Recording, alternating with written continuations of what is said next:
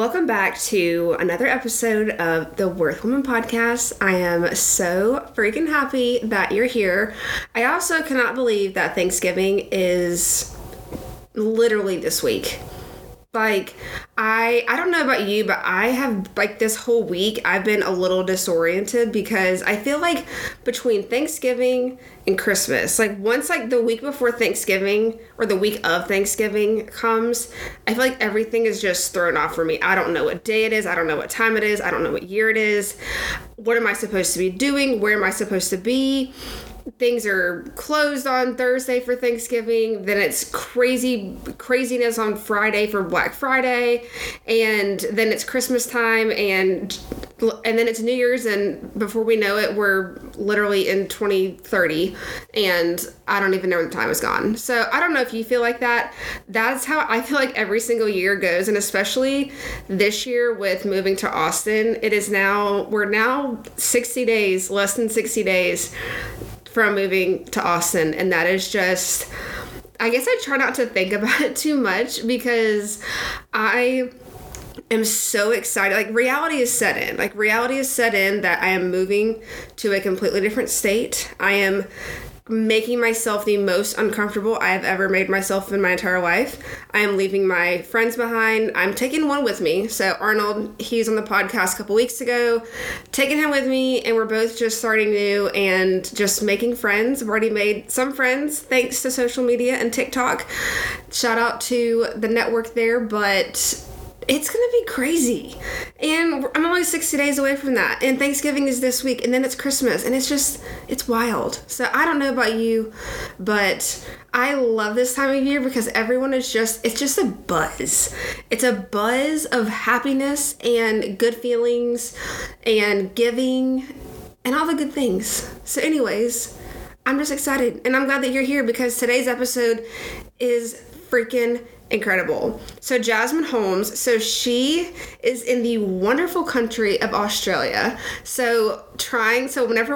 Whenever I had reached out to her about being on the podcast, because I had heard her on Jasmine Starr's podcast, and I was like, this girl, I love her mindset. I love her perspective on just knowing your worth, literally, like the title of this podcast, and pricing yourself accordingly, and just being able to distinguish between your value, someone paying your value, not pricing yourself as if you would be buying it, just literally all the things. It's so freaking good. I have already listened to it back and I'm just like, I cannot wait for everyone to hear this episode because it's just incredible. So that is what is happening today and I'm very excited about that. But in other news, as I've mentioned a couple of times here on the podcast, the Worth holiday party is coming up. We are a little over 2 weeks away. And that is also very exciting because this is the last Worth event for 2023. What a freaking year. I cannot wait to celebrate with all of you. Make sure you grab your ticket. We are going to be at Second City on December 7th from 6 to 9. Your ticket includes either 2 cocktails from Second City or 2 coffee drinks. The specialty coffee drinks from Rooted Coffee Bar. They're going to have their mobile coffee bar there. I'm very excited about that. There's some fun icebreaker activities I have planned.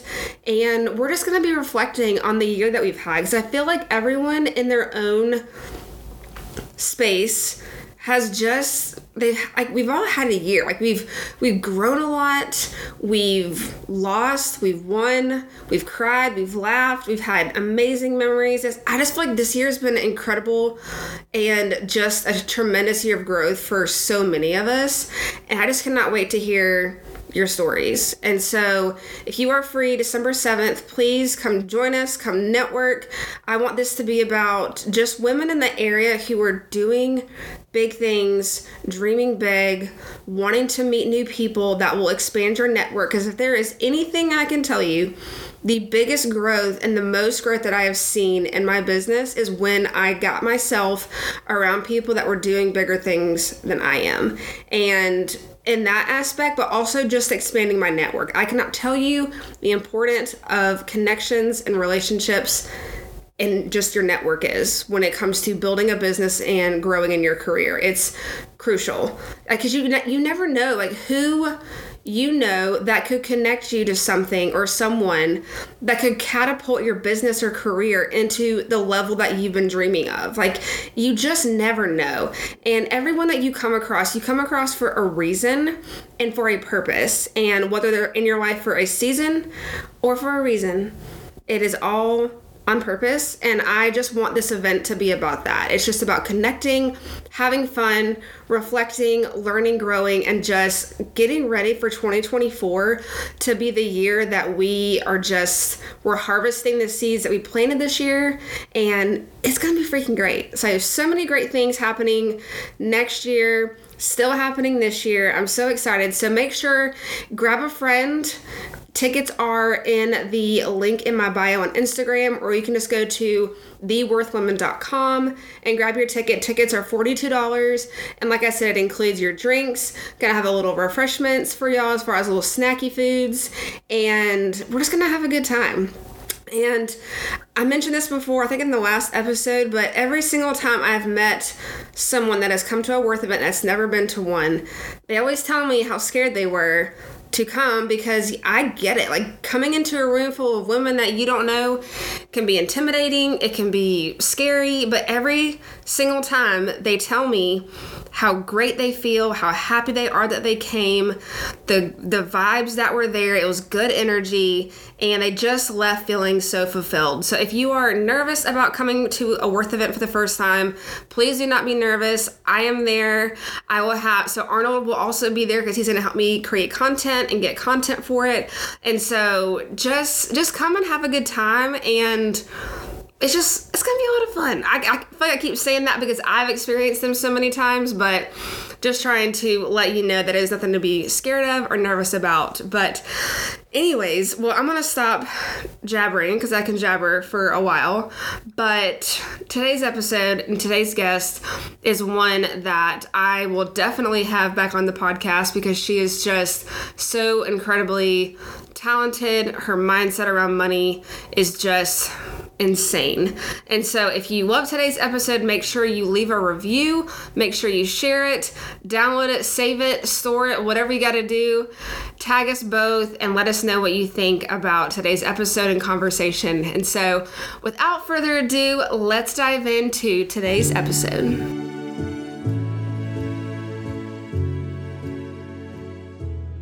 All right, welcome back to another episode of the Worth Woman podcast. And I don't know if you can hear my voice, but I'm literally beaming from ear to ear right now. And I've already kind of fangirled like before I hit record. But today's guest is someone that I have been so excited to bring on the show because I initially heard her on the Gold Digger podcast with Jenna Kutcher. And so she is the pricing queen, Miss Jasmine. Thank you so much for being on the Worth Woman podcast. I am so glad to be here, but I actually think Jenna Kutcher is actually somewhere I want to be. Maybe it was the Jasmine Star podcast. Jasmine Star. Oh my gosh. Okay. Wow. Well, you know what? Jasmine Star. Yes. I knew on like one of the bigger podcasts, and I was like, I have to get her on the podcast. She's amazing. I still can't believe that I actually got on that. Like, I definitely sat there for the first kind of that what felt like 5 minutes, but it was definitely just like 30 seconds of waiting for her face to pop up on the screen to start the interview. If you listen to my episode, I am in such a high octave that I am in panic. And for the moments that it was leading up to it, I'm there going, this is the biggest catfish thing ever. This is definitely like they made this whole producer thing up. There's no way that I'm actually going to be talking to Jasmine Star. And now I get to kind of use that amazing first impression that I got to have with so many people to spread further, spread wider, and come on podcasts like this. And this is the ones that I find have the most incredible conversations because we're both meeting like friends at a cafe and having a conversation, albeit about really nerdy topics. But hey, you got to find your happiness somewhere. Yeah, absolutely. And honestly, maybe I just manifested that. You're going to be on the Jenna Kutcher podcast. Yeah, and this was just your intro into Jasmine and how amazing she is. Yeah. Like Jenna, Amy, Jasmine, like invite me to one of your retreats. I'd love to come. Yeah. Honestly, bring me along, pack me in your suitcase. And so, Jasmine, talk to us a little bit. So obviously, for those listening, you can hear her accent, which I freaking love so much. So you are from Australia. Sure am. What part? So I am from a part called Melbourne, so Victoria. If you were to read it on a piece of paper, you would go Melbourne. But Melbourne is down the bottom. It's kind of like the little toe, I guess, just before you get to Tasmania. But originally I'm from a place called Adelaide, which is in the centre, down the bottom of Australia. So for anyone who kind of sits there and goes, oh, Australia, like you can travel from place to place. It's about 10 hours drive between where I used to live and where I do live. And if you were to drive from one side of the country to the other, you're basically driving from the East Coast to the West Coast of the US. So it is, if you overlay it, it's about the same size. But the fact that you guys can drive like 4 hours and be in a different state is not a reality we have over here. There's just a lot of space. Yeah, I did not. Okay, obviously, like just seeing Australia on a map, like I would have never guessed that it was that vast as the United States. That's crazy. Yeah, wow. It's a big old place, and it's quite funny. Like you guys have different areas and sections that have different nuances. Like the people who are from California aren't the same as the people who are from New York, and I know this because I've spent a lot of time traveling when I was in my 20s through the States and Canada. And we have the same thing here. Like people from Perth are very different from the people from Melbourne, who are very, very different from the people from Queensland. And we all have kind of different accents as well, but you guys can tell your different ones. Mine is kind of, it's got the Australian accent, but because I've got British heritage, it kind of sneaks its way in there as well. Wow. You know what? I learn something every single day, and we're only 5 minutes into this podcast and I'm already learning so much. So I love that. But anyways, okay, so let's just dive in because I want listeners to hear your story and just all the goodness that you have. So walk me through how you went, because we have very similar stories, as in you were a corporate girl turned now businesswoman, killing it, $1 million business. Like walk me through where you came from to where you're at now. Alrighty. So I've spent the last 15 years developing what my style and version of success is. I definitely, when I was studying and building up my skills and my skill set, I was at the same time working in the industry. So I worked in real estate agencies and ran print rooms. I built websites for nonprofits. I did a short stint looking at like Subway and real estate pages and commercial real estate. I then did retirement and aged care marketing, which is really weird because you're looking at a whole heap of people that you're not quite sure if they're alive anymore. And then did a whole heap of like different styles or different endpoints of where the creative process generally leads us. So print, digital, all that sort of stuff. And then a lot of sign writing as well when I first started. And so I got to the end of all of these different jobs and found myself in this particular agency that legitimately the art director said to me, this is where creatives go when they've done being creative and they just want to get a paycheck and go home. Oh my gosh. And I sat there and went, have I just spent the last 6 or 7 years studying, doing all of these different places, developing all of these different skills, only to find myself in a place that doesn't actually celebrate them?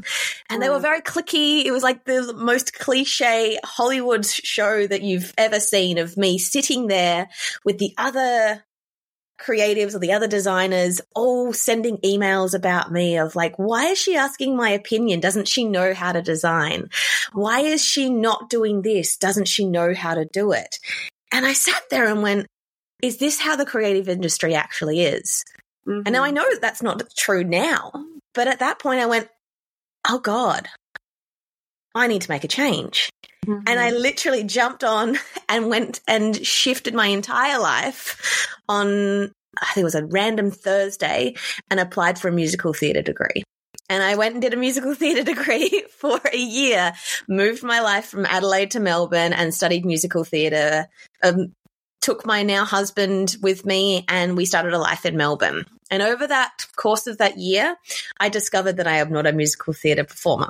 I discovered that as much as I love to sing, act, and dance, I just wasn't able to put myself in a place where I liked being compared to my competition, where I had to really question how good I was and prove my worth every single time for the people that were on that judging panel.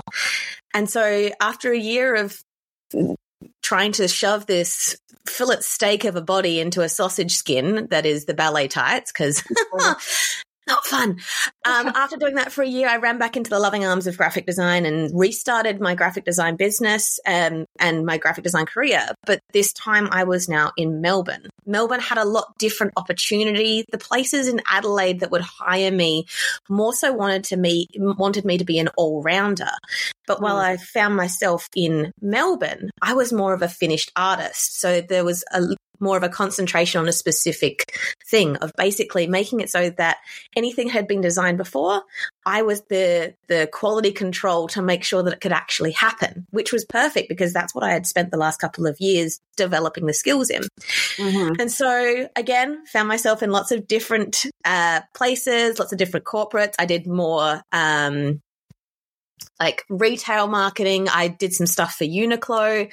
I did some stuff in Officeworks, which is kind of like Office Max here. And then more of like a hospitality advertising as well. So I had lots of different places. Anyone who tells you that you have to be staying in one place to be worthy is wrong. You're getting all of the different tastes of what you like and what you don't like. This is your discovery phase of like you're standing at the business buffet and being like, do I like artichokes? No, okay, putting them back. We're going to go with something else. And so I then found myself in another studio. And this studio was just as toxic as the one before.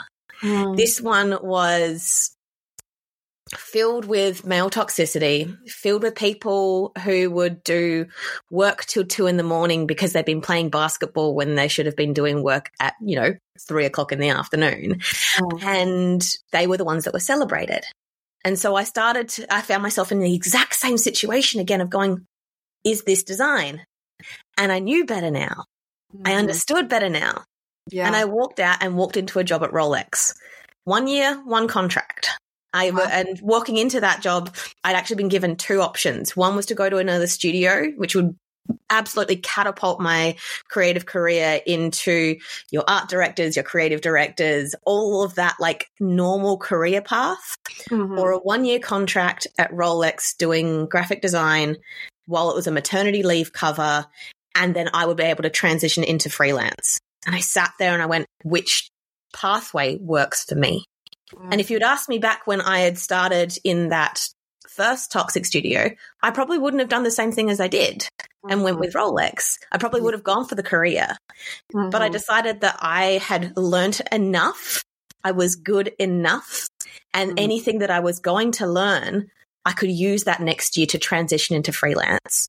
And so I spent 3 days a week churning out 150 ads per month and learning anything and everything I could on the side of how to build my business in a better, more sustainable way so that I could be a freelancer. And at the end of that 12 months, I jumped straight into full-time freelance. And I won't sit there and say, and then all the clients came running over the hills just begging me to do all of their work for them. No. But I learned step by step to be good enough where I am and to understand what I needed to do to be good enough for the next step and the next step and the next step. That transition into full-time freelance was about 8 years ago. Okay. And it's funny because the art director that I had at that second toxic space accidentally called me about a year after I went full-time freelance, accidentally called me and was like, hey, it's not you. I was looking for the person who replaced you. And I went, no. And then he says, look, I've seen that you're doing a lot of stuff good online. It's amazing. It's incredible. You're proving a lot of people wrong. Wow. And in the moment I went, yeah, that's totally the plan. But those are the kind of moments that you pinpoint and milestone along your journey that make you realize that you are not the designer, the creative, the person that you were up until this moment, and you get to choose the next step. And so then about 2-3 years ago, I decided that I was at that enough stage again, that it was time to start throwing the hand back, to start helping other people, to start helping other freelancers, to be able to build something that they didn't know existed, which was a sustainable freelance business that is able to make money and actually build a life that freelancers traditionally get told they're not privy to. They're not able to buy houses. They're not able to have $1 million moments. And I'm here to tell you that they are. I'm proof of that. And I now help others do the same thing with Creative Business Kitchen. Oh my gosh, what a story. What a story. And I love what you said about the milestone moments that are just trivial to, you know, like helping you become who you're supposed to be and like showing you like you said that you are good enough and just adapting that mindset. Because I feel like I hear so many women talk about, you know, having the courage to take the leap and to leave where they're uncomfortable and where they're not happy and go into that next chapter that they don't know what it's going to feel like. But I think that the way you said that is so, it's kind of like a light bulb just went off in my head. And it truly all goes back to feeling good enough. Like, am I good enough to take this next step? Am I good enough to do this on my own? And the fact that you have continually done that over and over again is just, I mean, you're just a great example of what it takes to just going into being in a place that you're not valued and you know you're not valued, and just being your own biggest cheerleader and be like, you are good enough and you're going to be good enough and you're going to make it work and you're going to make it happen. You took the step and now you're helping other freelancers and other business owners do the same thing and being able to price themselves accordingly, so where they love themselves and the jobs and the clients that they're serving. Yeah, because one of the easiest ways to find disappointment and frustration in your business, in the way that you serve your clients, is to not charge enough. Like, it's literally the easiest way for you to do it. If your goal is to be the cheapest and the cheerfulest kind of option for them, charge little. You'll be busy, but you'll be burnt out and pissed off. That is the most true statement possible. I remember when I first started, I started with just like baby shower invitations and birthday party invitations. And I think I charged $40 for my very first invitation set. And I just remember thinking like I had $15 left over. It may have been like $15, $12 left over. And I was like, I made a $15 profit. Like this is, we're on our way to $1 million business right now. And it's just like truly like being and like getting all those clients, like you said, like I was not really being fulfilled because I was like, I'm charging so little. Like, how do I get to the next step? Like, I knew what I wanted to be charging. I knew what I wanted my work to look like and what I wanted my business to look like. But it was so hard.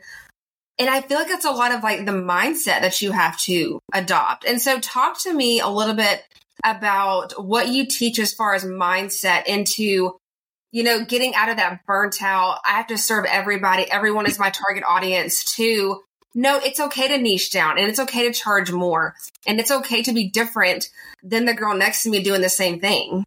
Yeah, I think there's lots of examples that we're currently surrounded by that create us as a number.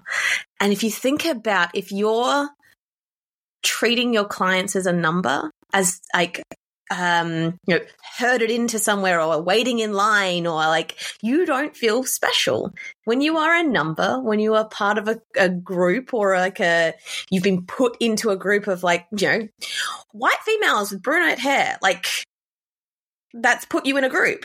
And so if you're then trying to serve every single group, no one's going to feel special. You're not going to feel like you are fulfilled. They're not going to feel like they're looked after. So if you niche down your audience and concentrate on who you serve the best, then that's going to be a better like application of your time and your effort.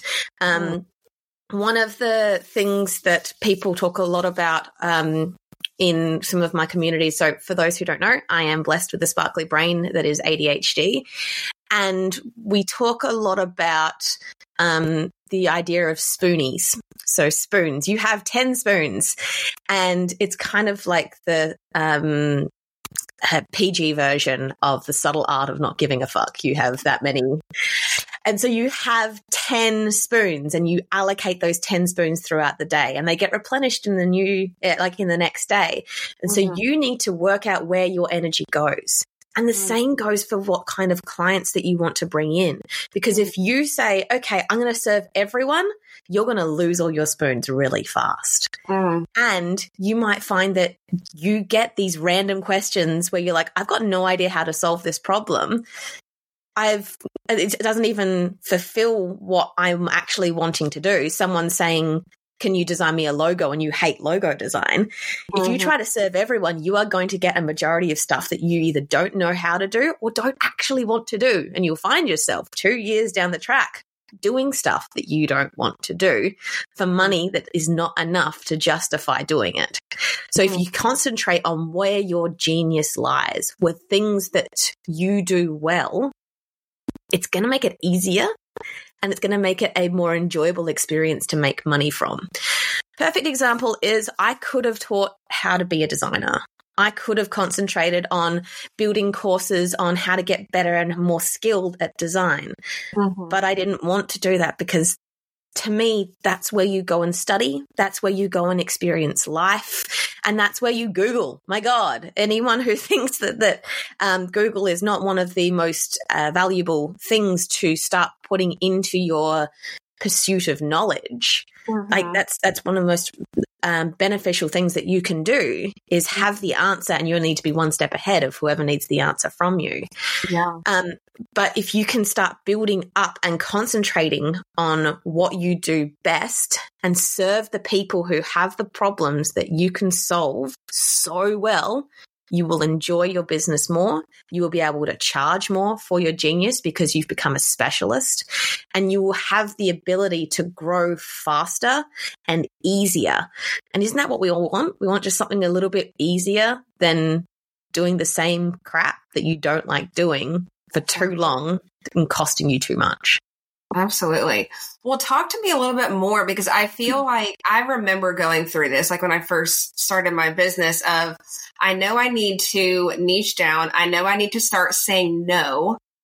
And I want to talk about the word no, because I feel like it is a very vast word. And so kind of two separate questions. I talked to listeners about the word no as far as not working with somebody that is not willing to pay what you are charging. And then also saying no to those jobs that clearly, if someone's like, hey, I will pay you $50 to bake me cookies. Well, you're like, well, I only make wedding cakes now. How do you get good at saying no to money when you know it's not fulfilling you, like you were just talking about? So you kind of create a bit of a checklist in your brain for, it's kind of like your own Goosebumps novel of like, if this, then that. If this happens, then we go there. So when someone comes to you and gives you a job that you're interested in doing, but it's not enough money, then that's when you consider the third option, does it get me somewhere further than where I am today? So if it's something that I'd be willing to bake cookies.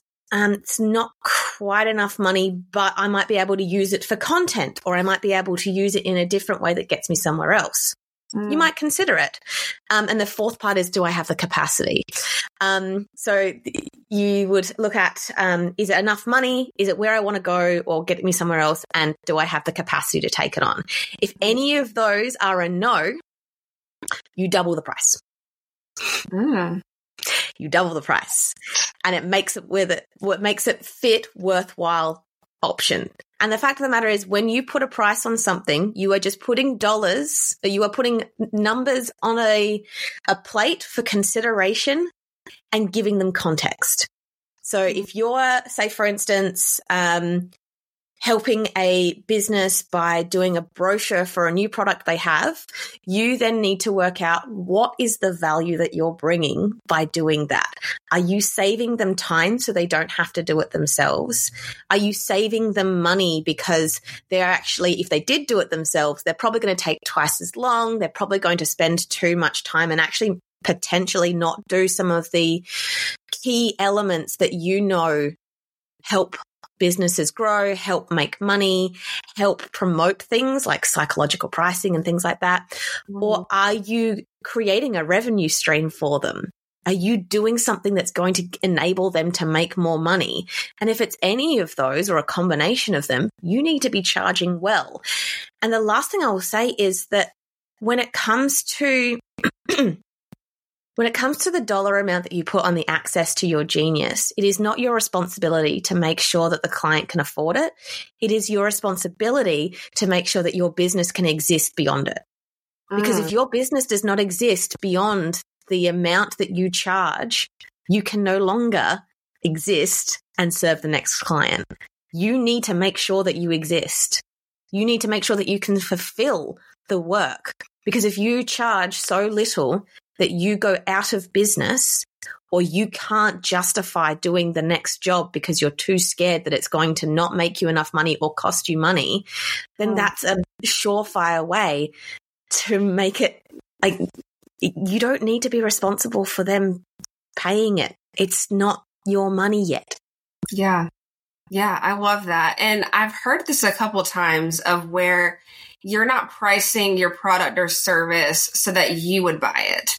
So you can't think of yourself as I wish I could see this right now. Like she's like, oh, this is good. So talk to me a little bit about that, because I feel like, and I am definitely, guilty of this, of being like, oh my gosh, am I charging too much? Because, like, I don't know if I could afford this. Like, you're not doing that. So I know, like, you want to say so much. And I'm ready to hear it.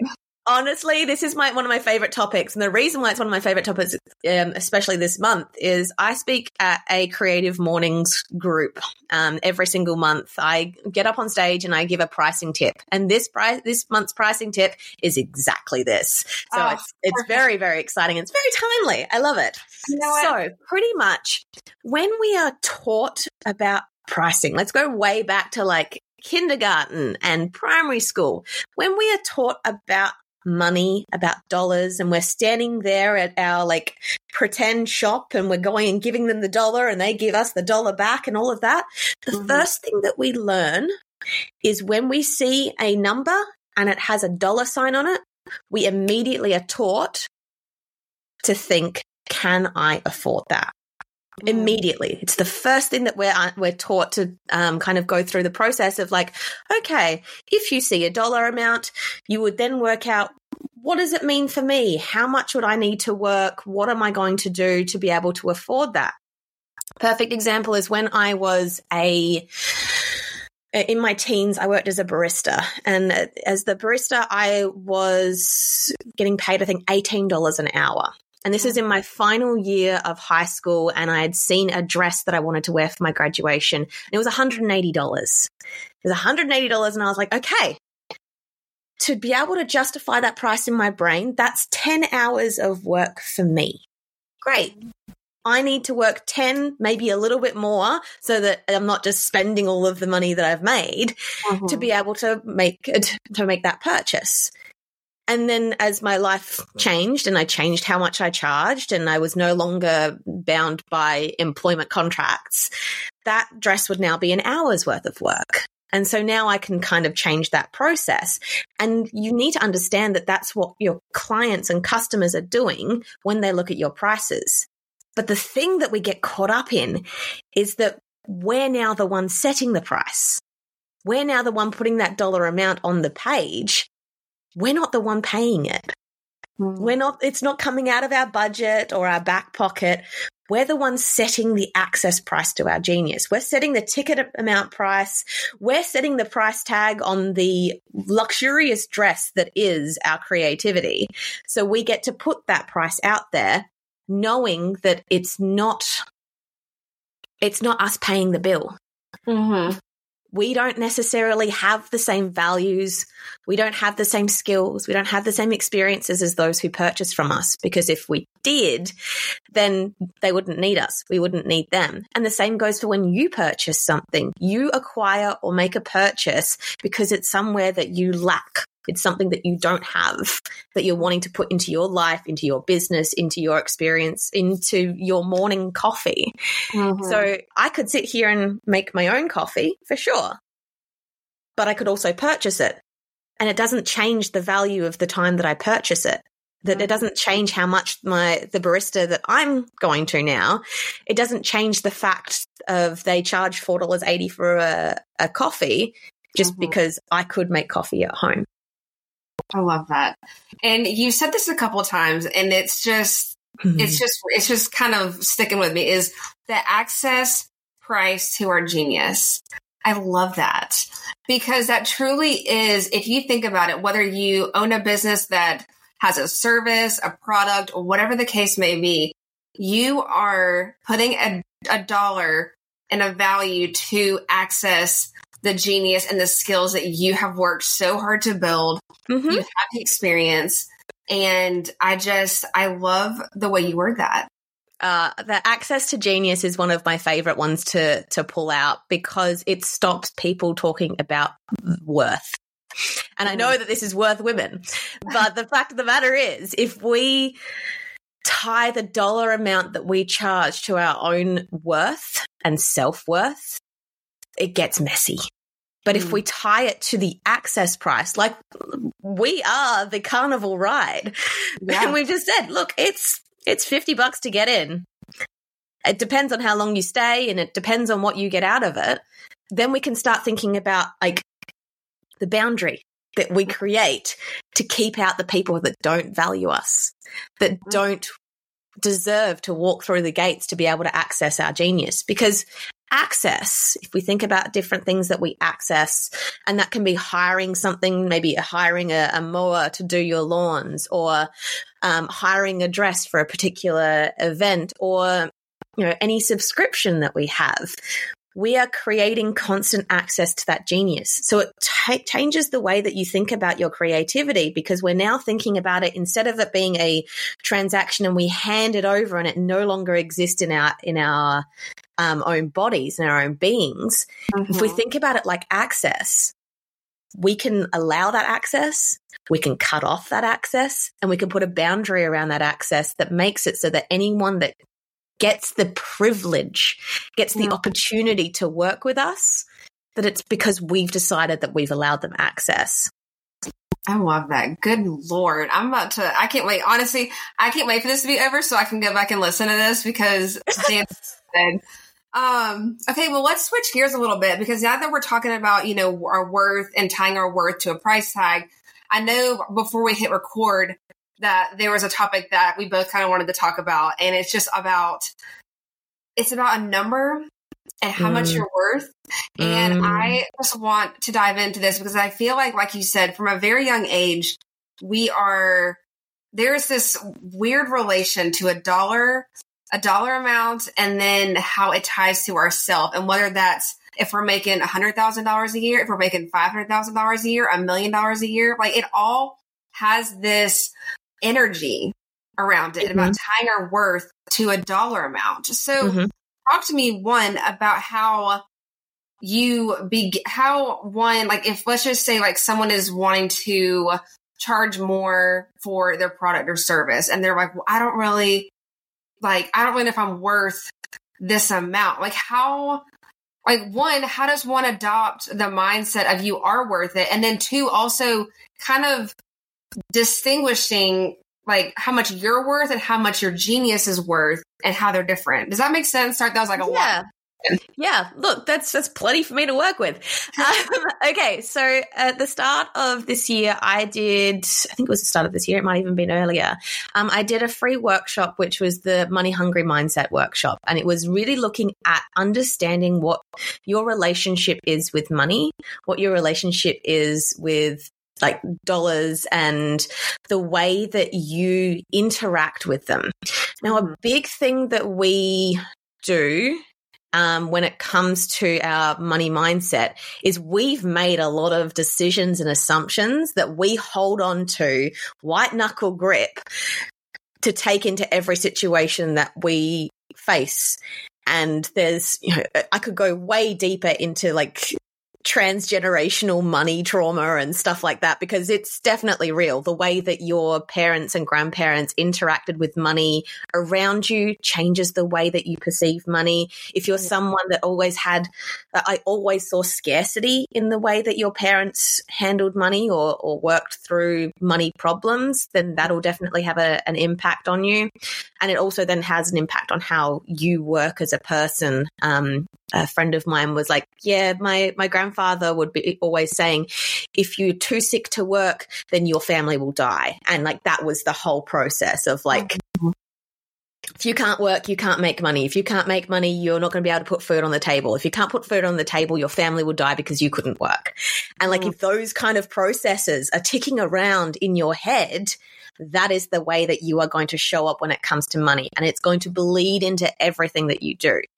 So when it comes to the way that you perceive money, understanding what your money story is so far is really important. Now, the questions that I highly recommend you ask yourself when it comes to money is, what is the most that someone should make? What is the most that I could make? And why have I made a number limit that? Because the very likely thing is that you've sat there and gone, okay, what's the most I can make? Or what's the most someone should make? And you've put a number there. Right there, you have put a ceiling. Yes. Oh my gosh. It is infinite. There are people out there who put up a couple of TikToks and have 73 orders overnight. There are people who are making hundreds, thousands, millions, billions, doing different things. There is no limit. If you think that there is a limit, you will be limited by it, and you will always feel like you're coming up short. What you need to be doing is going, okay, what would make that possible? What could I be changing to do that? And it's not necessarily chucking your hourly rate up to $2,000 an hour and becoming this mogul. It's being smarter about the way that you approach how your creative genius solves problems. And it might be that you start, like we were talking about before with the niching, you might start looking at a very specific group of people and trying to understand them better so that you can look at how your skills solve the problems that cost them the most in money, time, effort, energy, or frustration. And as soon as you start targeting that, you're then able to open up the idea of profit, because you will no longer be selling skills. You will no longer be selling time. You will be selling solutions to problems that people have. And they won't sit there and go, but how many hours did it take you? They'll say, thank you for solving my problem. Here's my next one. And so when we're sitting there and trying to work out, okay, what's the most I can ever make? If you're limiting yourself in any way, shape, or form, if you're making it so that you're like, oh, I can't make any more than this, I'd highly recommend shifting your mindset.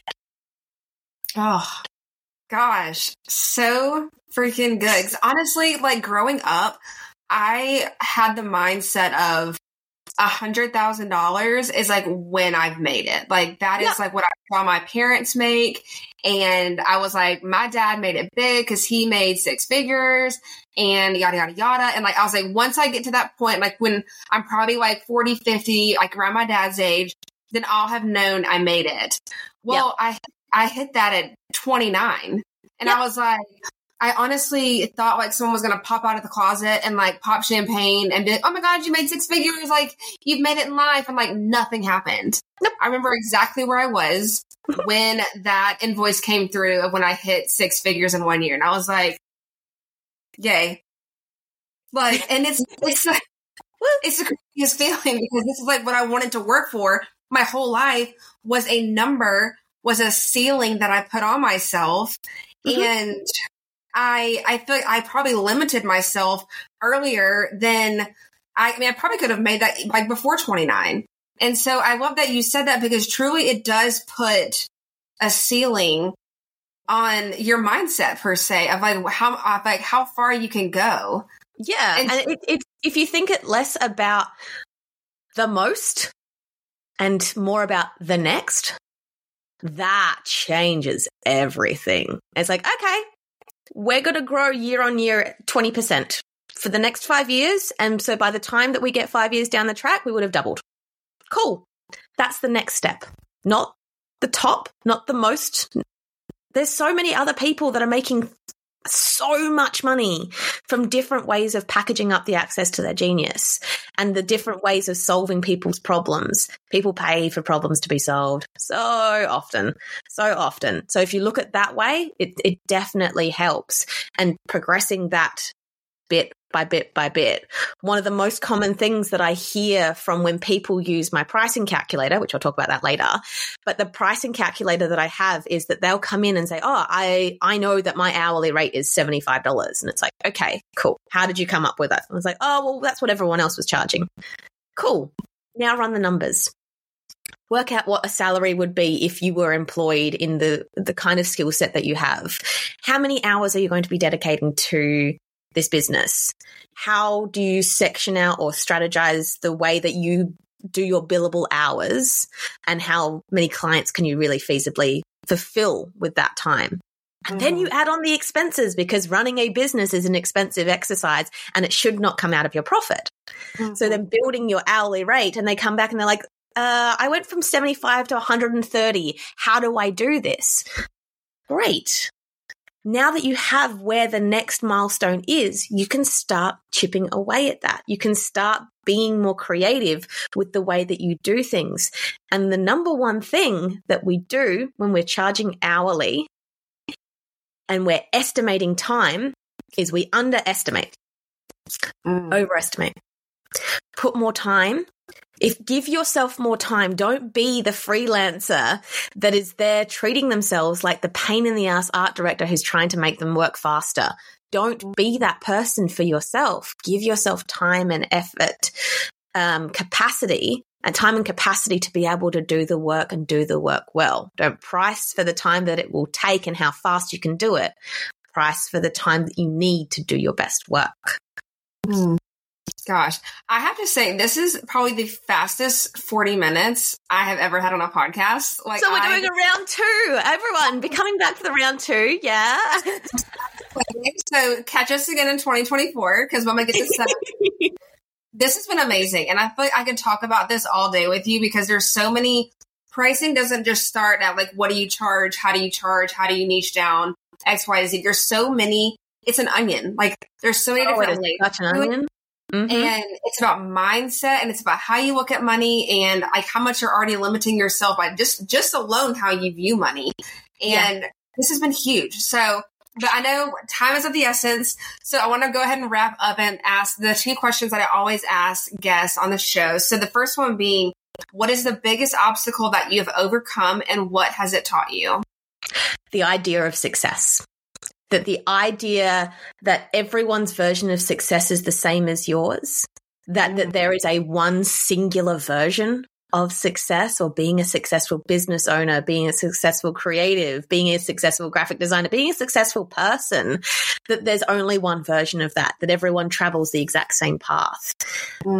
Overcoming that was literally the opening of my creative soul to be able to accept that we're all out here trying to find our own flavor of success. Whatever that looks like, however many hours that we work, whatever kind of clients or jobs that we take on, whatever kind of accolades that we're allowed to accept into our lives, all of those make up the different version of your flavor of success. And it's not the same as the next person next to you. It's not the same as the person that you will be in a year. You only need to know where you're going and have a curiosity of where you're going to be able to create your own version of success. Wow. If y'all could see me right now, I think my head nodded so much. It's just my head. You want those good bobbleheads, just a little bobbleheads, just nodding them for the last 45 minutes. But that, honestly, it's so crazy that you say that. And that's your answer, because like this whole, 2 days of this week, I have just been in such a place of finding content where I'm at. Mm-hmm. And I think that rings so true to me because it is like, it's like you're finding your own flavor of success because everyone's different. Everyone wants different things. Like just because someone posts on social media, like why does that get to determine success? Like, does that mean a big house? Does that mean like what you drive, the possessions that you have, how much money you make, the family, like how much you've done by a certain age? Like that's a big one that's hitting home for me right now. Like I'm divorced at 32 with no kids. Like, congratulations. That's a great thing. That means that to me, that means that you've actually chosen where you prefer to be. You've made a choice. That's a good thing. That's so important as well, of like choosing your own version of success. Some people want to, like, some people have in their mind that this is the version of success that they have to be at a certain time. Yeah. Life happens, man. It does. And that was like one of the hardest things with walking away from my marriage was just being like, listen, like I have a whole life to live still. I mean, I'm 32 years young, I like to say. And so I have to look at it like I had to have kids by a certain age or have XYZ by a certain age. And it's just not going to happen. I can either wallow in that or I can pick myself back up and keep going and realize I still have a whole life to live. And like you said, this is my version of success. Like I own my dream house. I have the dog I want. I drive a great car. I have so much to be thankful for. And this is my timeline of success. And it doesn't look like yours. It doesn't look like the girl next to me. And that's okay. And so I love that you said that because it's just truly finding content where you're at in this season of life and realizing that you can shape your own version of success. You don't have to look like the Stanleys down the street that have the white picket fence because that's not the American dream anymore. Or the Australian dream. Like, I don't know what y'all's dream over there is, but it's just, it's kind of crap. Like, like paint. I would personally have a black picket fence if you ask me, because I don't really like white, even though I'm wearing white. But I love that. Like, that's your answer because it truly is. And it rings so true just in this season that I'm in is that create your own version of success. Absolutely. Yeah. So, all right. Last question. What have you done or what are you currently doing that has led to your level of success? This one's going to be an interesting one because it's something that I think we learn and relearn and then relearn. Disconnecting the wins from the overall success. And so when I put out a price to a client and I say, here's the job, here's the project, and here's the dollar amount, I cannot tie my own success to whether that gets accepted. I'm not trying to create the perfect price.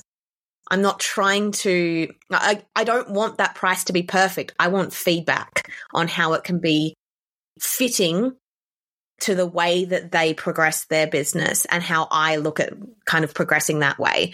So same thing with any masterclass or any membership that I put out.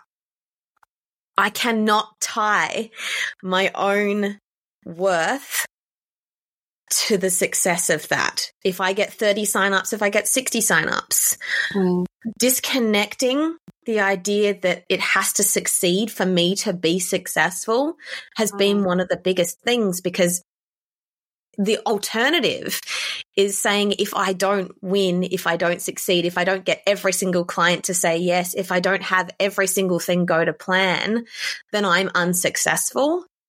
That is a surefire way to stop me growing. And so the more that I go, okay, cool. Today I'm going to either learn, I'm going to earn, I'm going to do both, or I'm going to do neither. And accepting that all of those are going to happen. They have to happen.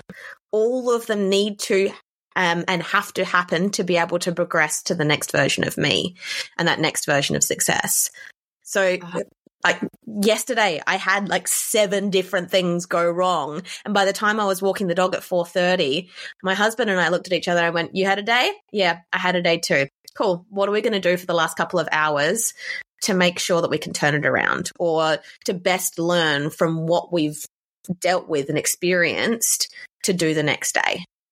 Just replenishes. You get your 10 spoons back, you get the experience back, and you get to enter that next day with the experience of the day before, knowing what you know now to be able to take it into the next version. Gosh. Oh, I know I said this 100 times already, but damn, that is good. That is good, because truly, and that is something that I struggled with as a business owner in the beginning, was just tying my worth to if the goals were met, or if I got a certain amount of clients, or if a client said yes, or if a client said no. And I feel like a lot of times we equivalate. Is that even a word? I think I may have just made that up. Equate. Perfect. Equate that to like a yes or a dollar sign that we've achieved means that we were worth it the entire time. And if we don't get it, that means we've failed. And I feel like a lot of times we don't look at failure as just, this is just one way, it doesn't work. Yes. And you now have the information. Yes. And then you and your husband are walking your dog and you're like, okay, cool. 7 things went wrong today. These are 7 ways that it's just not going to work for me to keep moving the needle forward. So not going to do those 7 things, or I'm going to learn something from what happened in those situations and take it into the new day. And don't beat yourself up because you didn't reach a certain number goal, or, you know, a client didn't say yes that you thought, or you didn't get the certain amount of people that signed up for that masterclass. Like, that's great. You got 3 out of the 7 you wanted. Whatever. Okay. How can the next time, what can you learn from this that you can do in the next time, instead of, like, I guess, playing that victim mentality of like, oh my gosh, I just suck. And, you know, whatever. No, you don't suck. You just found a way it didn't work. Yep. Exactly. And if you can kind of take that curiosity into literally every single thing that we do, whether it be a pricing, whether it be a new service, whether it be sourcing something, whether it be anything that we do creatively, if we lead with curiosity to find out, instead, not how it's going to work, but how it won't work, we'll be much more happier when we find out how it does. Yes. And I love that word, curiosity. And I was listening to a podcast with Tony Robbins and Dan Cathy, who owns Chick-fil-A. And Dan Cathy was talking about how, like, one of the biggest things that has led to his success is just always staying curious. And I think that just that word curiosity and being curious in all situations can just keep your mind open to not be so like blinders on. Like, if you're curious about what is happening, what you can take from it, what you can learn from it, what you don't need to do next time, it just opens up the field to more opportunity than like starting on that negative track of, you know, beating yourself up or like letting the negative thoughts come in. And so I think that word curiosity and being curious is just such a beneficial word in all situations. Absolutely. Most definitely. Well, Jasmine, this has been incredible. I wish I could just go on and on and on, but we can't, because I know you have work to do, because it is currently what time over there? 9:30 in the morning, so it's not too bad. And now we'll start my work day. I've got 1,000,001 things to do, and I get to do them, which is kind of cool.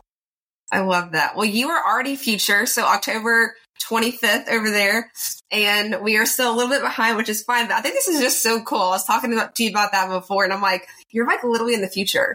So, like, let me know how it goes tomorrow for me. I won't give you any spoilers. Don't worry. Okay, perfect. Don't do that. I like surprises. So, okay, well, tell listeners where they can find out more about you, your coaching, all the things that you offer, and a little surprise that you have for listeners today. Absolutely. So if you are someone who is fascinated with pricing, puns, and food-related analogies, you will definitely enjoy the Creative Business Kitchen. So if you head over to Your Pricing Queen, which is me on Instagram, you can jump in and basically there's a big buffet of lots of different ways that you can learn about pricing, learn about creativity, and learn from what I've experienced over the last 15 years. I also have my online programs as well as an online membership, which is the Freelancer's Pantry, which gives you all the handpicked ingredients and tools to build your own version of freelance success, which is at creativebusinesskitchen.com. And then finally, for the listeners today, I have a pricing calculator. So I mentioned it a little bit earlier, but this pricing calculator basically makes it so that you just need to put in your numbers and it will tell you what you need to be putting on your billable hour and where to go from there. So if you head to creativebusinesskitchen.com/worth, you'll be able to grab that there. Awesome. Well, I am so excited to listen back to this episode because I know I'm going to get a lot from it. Thank you so much again for your time, for your knowledge, for sharing your expertise and your genius with us today. And I am sure, I hope you will come back on the podcast for next year. And we'll just let's just keep going. I keep telling you. We're just going to have another round. Let's go another round. Yeah. But next time, let's have snacks. I think that'd be a good idea. Okay, definitely down. I'm just going to come to Australia and we'll have snacks and wine. And we'll just over here. I'm all about the travel. So anyways, well, thank you so much again for being here. And thank you all for listening. I cannot tell you how much I appreciate you being here. And I will see you all back here next week. Thanks for listening to the Worth Women podcast. If you found value in this episode, please leave us a rating and review. We appreciate you. Until next time.